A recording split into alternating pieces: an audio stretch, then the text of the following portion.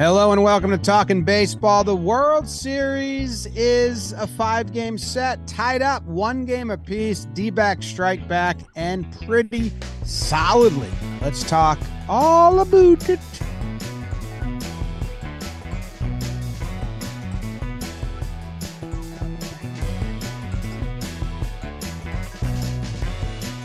Hello and welcome to Talking Baseball. Thank you very much for joining us today after World Series game number 2 and the D-backs tie it up. It's brought to you by SeatGeek. Code JohnBoy Postseason is going to get you 10% off any ticket of your choice.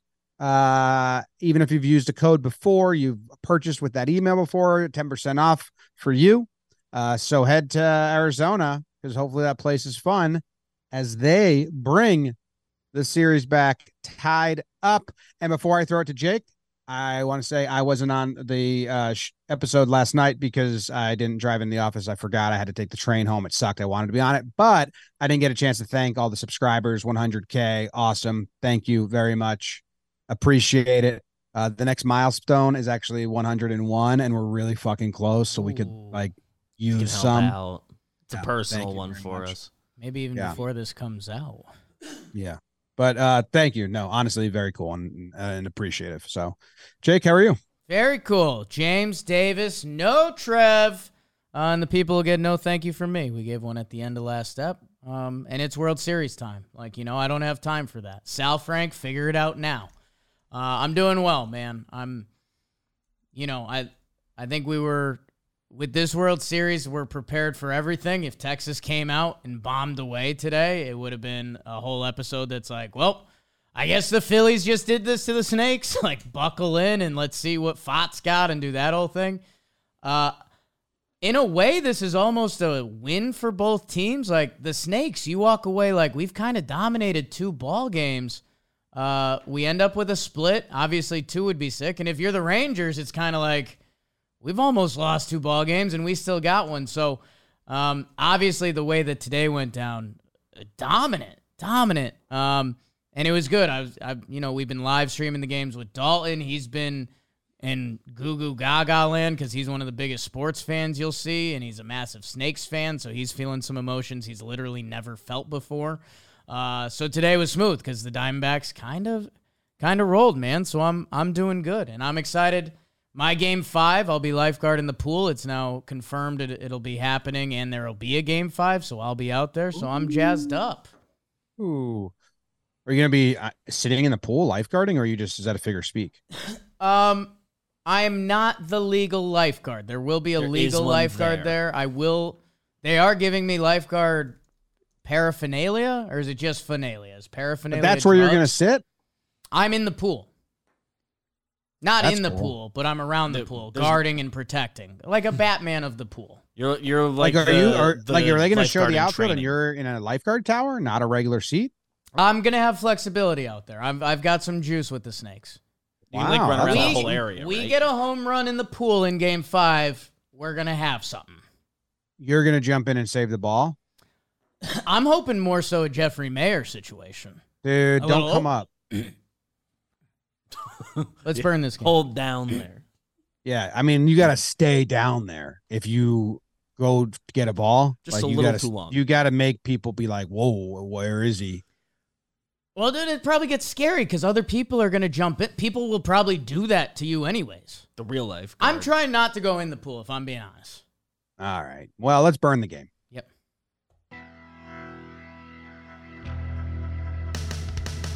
Game 2 in Arlington, coming off a historic Game 1. Don't mess with Texas and stud Jordan Montgomery as they try to take a commanding 2-0 series lead against Merrill Kelly Kapowski as the Snakes would hope to get saved by the bell after a tough ending to Game 1. We're scoreless through 3. My oldest son, Gabriel Moreno, goes eastbound and down. Let the boy watch.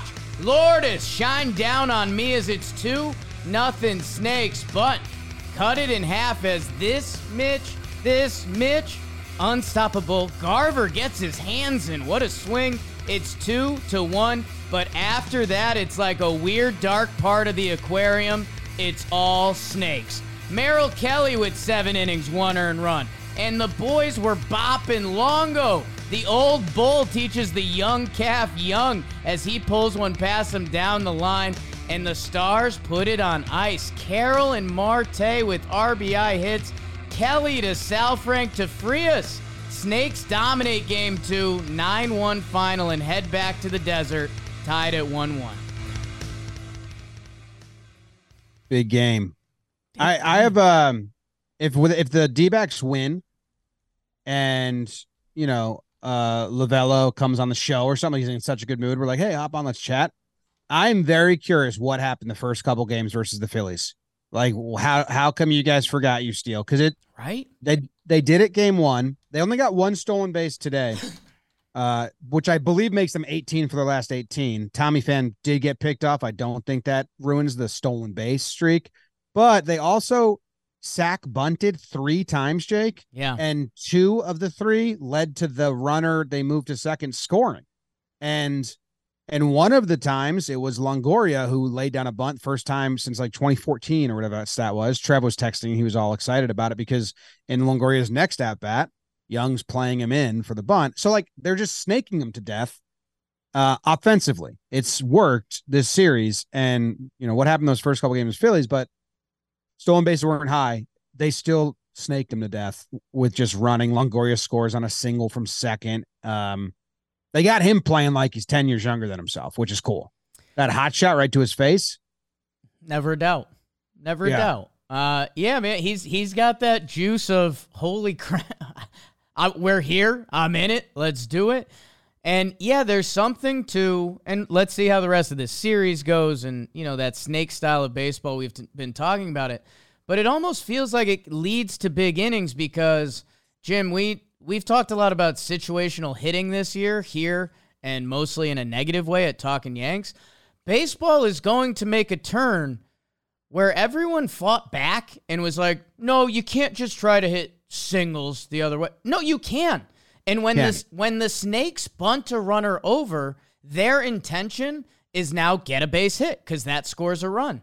And when they get that base hit, now you've scored a run and you've got a runner on first. So it sets up that big inning that I think this snake style of baseball is going to come back to baseball in a big way, which is awesome. They bunt a little too much, but it works for them. Like if they had more star players, they wouldn't necessarily be bunting this much, but it's perfect for this team. The Guardians, the 2022 Guardians are probably like, shit. Yeah. That was her whole identity. It's stolen. And they had a much better year. So, and I don't know. I think the other thing that goes in with that, and this isn't situational hitting, it's just kind of a Snakes philosophy, is contact itself. Jordan Montgomery with 0 strikeouts. I know he definitely didn't look his sharpest. Early on, he looked pretty good. I mean, he was both starting pitchers were dominant through the first 3 innings, a lot of early, weak contact outs. No strikeouts, and I mean, we're not even close to like a pitch tipping situation. It felt like he didn't have his best curveball or changeup, which when Monty's good, one of those turns into kind of his strikeout pitch. But they were putting everything in play, which at some point turns into a bend, don't break situation. And eventually it kind of broke. But all of that is also with the backdrop of Merrill Kelly full-blown shutting down the Texas Rangers lineup. Because otherwise we'd be talking about, if Merrill Kelly gives up 4, we could be talking about how the Rangers were up 4-2 going into the 7th inning. I want to get to Merrill Kelly, but since you started with Monty, I believe Rosenthal came on and said, his fastball is 2 ticks down. All of his pitches were down. I believe all their hits came off sinkers or one was a 4-seam. But I believe all their hits came off the sinker, which was ticked down. So, but also with the other pitches not being as sharp, then you can just kind of sit on that. But the home runs and big doubles definitely came off singles. I'm trying to remember. There might have been one early that I missed that wasn't a sinker. But it's a lot of hits, so I don't know. A lot of hits. Well, how many did Monty give up? Monty ends up giving up 9. Bummer. Crazy.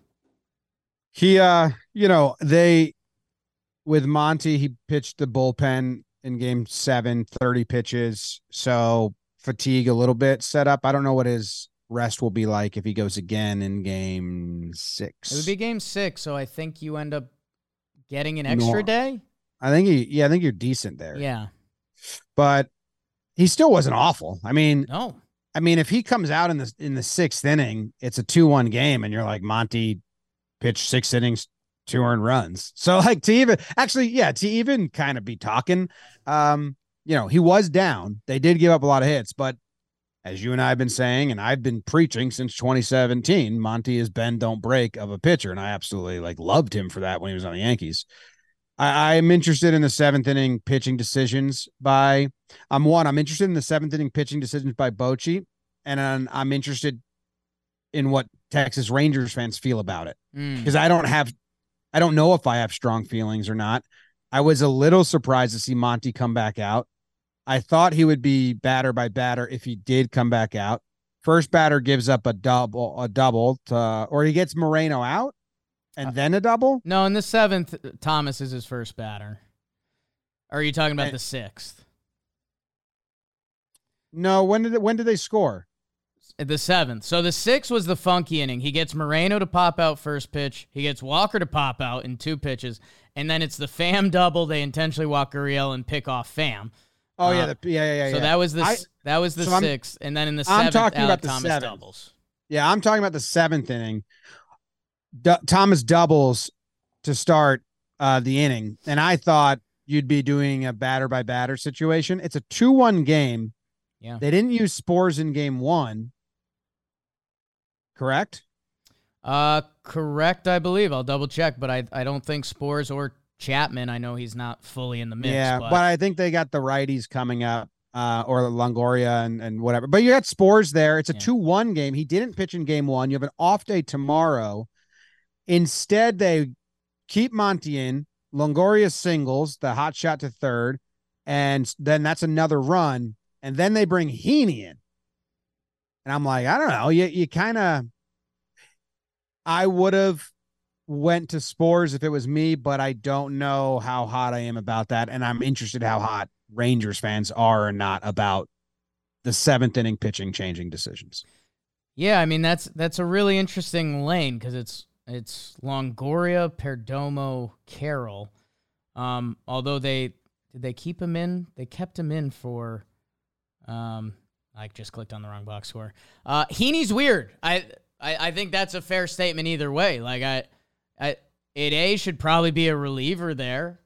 Like whether it's Spores or whether it's Chapman, I think you'd want someone coming into that spot. But maybe that's something Bochy had lined up before the game, because we end up seeing it more so later in this game. This game turned into a get your postseason or get your World Series feet wet. But still, that's going to Heaney there seemed like an odd one, especially if you weren't going to let him run. It's lefties, right? So he wanted to get Marte Marte switch. So Carroll, yeah, I don't know. I don't know how upset I am or not upset about, because I also don't think the Rangers can burn their good arms unless they have the lead. That's what I said in the preview. But it was 2-1 when this was kind of happening, and you had a bit of momentum. Texas fans could scream at me.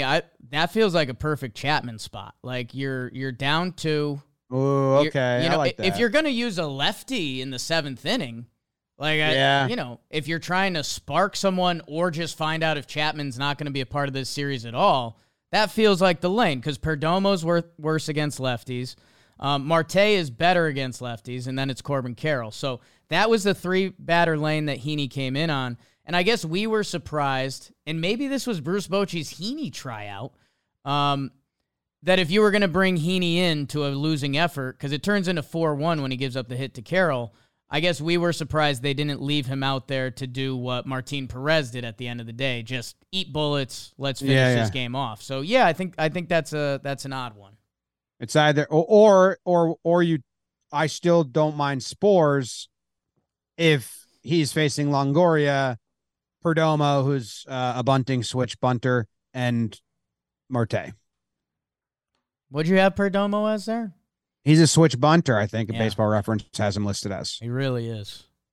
Wild. Anyway, let's get to the main headline story of this game is Merrill Kelly, who was, man, as crafty, he was very crafty. I won't say what I was going to he was very crafty. I sent the Baseball Savant image to Beebs and everyone was talking about it, but the visual is cool. Like he was where he wanted to be with all his pitches. Like look at all those cutters right above the zone. And then all that green, yellow, orange, that's all the breaking stuff where the pitches with movement, and those are low. So when he's in the zone, he's doing it carefully with the pitches where he wants them. And then that high middle area where people feast, he doesn't have many there. It was like really, really awesome pitching. He was dominant. I mean, there's something fun with his pitches. I feel like it's like a skinny peak Lance Lynnish a little bit. Like it's a lot of pitches from 88 to 94 with different movements. And then he does drop in that 183 mile per hour slider in there, which he used that strategically well tonight. And man, the pitch he gets beat on is a sinker down and in off the plate that Mitch Garver just drops the bat on and it goes. It was a crazy impressive outing. You've got the infield hit by Young up the middle. You got Evan Carter with his kind of broken bat to center, and that's it. Nate Lowe sent a scary fly ball at one point, but otherwise it was nothing. And man, he threw we've all felt a little lame on the stream when we compare stuff to our blitzball stuff, but we got a blitzball battle coming up. Go check out Warehouse Games if you haven't looked at it. His last pitch, when he struck out, I think it was Jonah Heim, and he ran back that sinker. Oh, my goodness. 3-2 just to dial that up. The dude was in the zone, and I think it was funny. We started doing 89 pitches. You're up 4-1. You used a lot of your bullpen yesterday. We started doing the dance, and remember Merrill Kelly's last time out? There was a little hostility when he came out. It looked like he was kind of happy for the handshake this time. He was he talked about that in his post-game presser. Right. He said, like, paraphrasing, he basically said that where they were at in the game and who they had in the bullpen. Who was his last batter? It was Heim. So he's like, so he had an awesome post-game interview. He goes, I struck Heim out, but a lot of those fastballs were running on me. The first pitch, I'm looking at now, first pitch, second pitch, four seam, sinker, outside to the right, arm side, and then the fourth pitch, four seam, arm side. So he said in his post game, that last at bat to Heim ended up striking him out, but really didn't like the way that four seam, my fastball was running arm side. So at that point, when I got to the dugout, I was happy to, say, no, let's go to the pen. So in his head, it was his decision. That's why he's happy about it. It's fun to be a player sometimes, isn't it? Yeah. He was special. He's been special this whole postseason, man. It's so funny because he still doesn't think he could have had the best pitches in the world. Lovella was going to take him out. Right. Yeah, I mean, this guy, he's been dominant. It's funny, that Phillies game, I think for everyone that watched, the two pitches that got hit were absolute nukes. It was the Schwarber-Harper show. But this guy's, he has been dominant. And good for him, man. Team USA guy. I think he just turned 35, we were talking about on the broadcast. Getting his roses in the postseason, pretty cool. I got dogs. Excuse me. I have two dogs. It's true. Farmer's dog. What about them? They're a sponsor. My dogs eat Farmer's Dog. Yep. It's cool. Oh my goodness, guy on the screen was just scaring me. 50% off your first box plus free shipping is what you can get at Your Farmer's Dog. It's healthy dog food. Chris Rose loves it. Yeah. He's a big fan of it for his dogs. You got it for your dogs. My dogs eat it. I cut the packet right in half and then squeeze it out one side by side. They actually do send my dogs, like Maisie gets one and Matt gets another, which is cool. For a while, I didn't know if it was all Mac, and then I looked. There are some Maces. You were mad at Noodle for a little bit. I told you Noodles had his name on them, and you were like, I don't know if my pups are getting that. I'm glad they are. They are. Yeah, maybe they heard me. Anyway, you guys can get bags with your dog's name on them, and you can get it for 50% off your first box plus free shipping. thefarmersdog.com/JohnBoy. Noodle loves his farmer dog. So do I. We go split sometime. Ooh. I guess I maybe a little rapid fire on just some interesting notes from this game before we maybe tee up the third a little bit. Going to Sal Frank was fun. He was kind of put in timeout, and then he comes into the blowout game, gives up a couple rockets, but they're all at people. So that was funny. Trying to think what else. I mean, Tommy Pham's 4 hits. That's pretty crazy. Another trade deadline acquisition gets pulled before he has a chance for the 5th hit. That's kind of tough, Tori. Come on. There's some funky stuff in this game, but one of the cooler things was one of Tommy Pham's hit looked like it was coming at the camera. Like, whoa, like right at our face. Line drive. That was cool. One thing that's not like a silly note, but a good note is Adolis Garcia goes 0 for 3 with a walk. I mean, kind of needed to see. I don't think that makes any difference for game 3. He's still a scary, scary, scary threat. But it's Jordan Montgomery. But like Jordan Montgomery shutting down like Yordan for that series, you kind of just need to see it. Like, can anyone stop him from homering? Like, even can like it happen? Can he not homer once? Is it possible? So it's possible. You aim to do it again. I don't know if you can contain him, but nice to see it in the box score if you're a D-backs fan. Massive. Him and Seager go hitless today. Simeon really hasn't been a threat. He ends up getting a hit in his last AB there. But, the spotlight will start to turn to him a little bit. He's been in a funk. Christian Walker, still some tough at-bats, but he ends up getting a hit at the end. Will that spark him?